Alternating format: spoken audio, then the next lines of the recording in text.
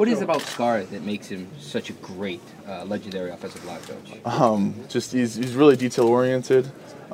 He does a great job of painting a picture of what he wants the offensive line to do, and just loves the game. Very passionate about it. So it's been great to learn under him. Joe, how would you feel about playing left tackle on Sunday? Whatever the team needs. Just I'm available and just whatever's asked. How different of a switch would that be from left guard and left tackle?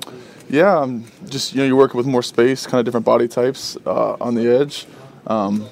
Fundamentals still apply, and maybe just a little different in the playbook, but it's the fundamentals can still transcend. Did you take any snaps at that position today at left tackle? I was just focused on my job and doing what I can to help the team. Did you take any reps there, Jeff? Left tackle during training camp. How valuable are those reps, as you guys look at offensive line depth this season?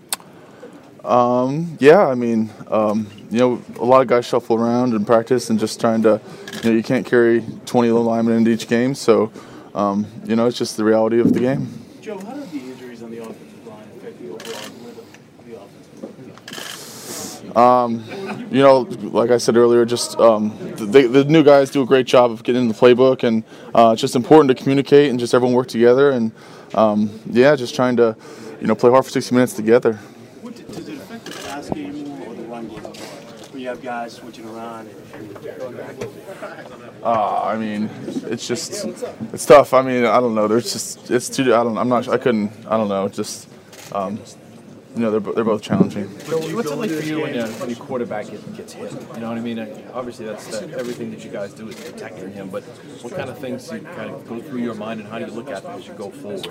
Yeah, you never wanna let the quarterback get hit. It's just try and each play execute with great technique, and then finish all the way through the whistle. And as an offensive lineman, you never want to see your quarterback get hit, especially yours. You haven't missed a snap there, since like 1980.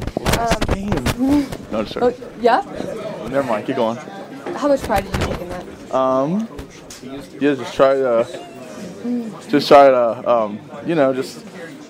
I try and play as hard as I can when I'm out there, and just fortunate to be on the team.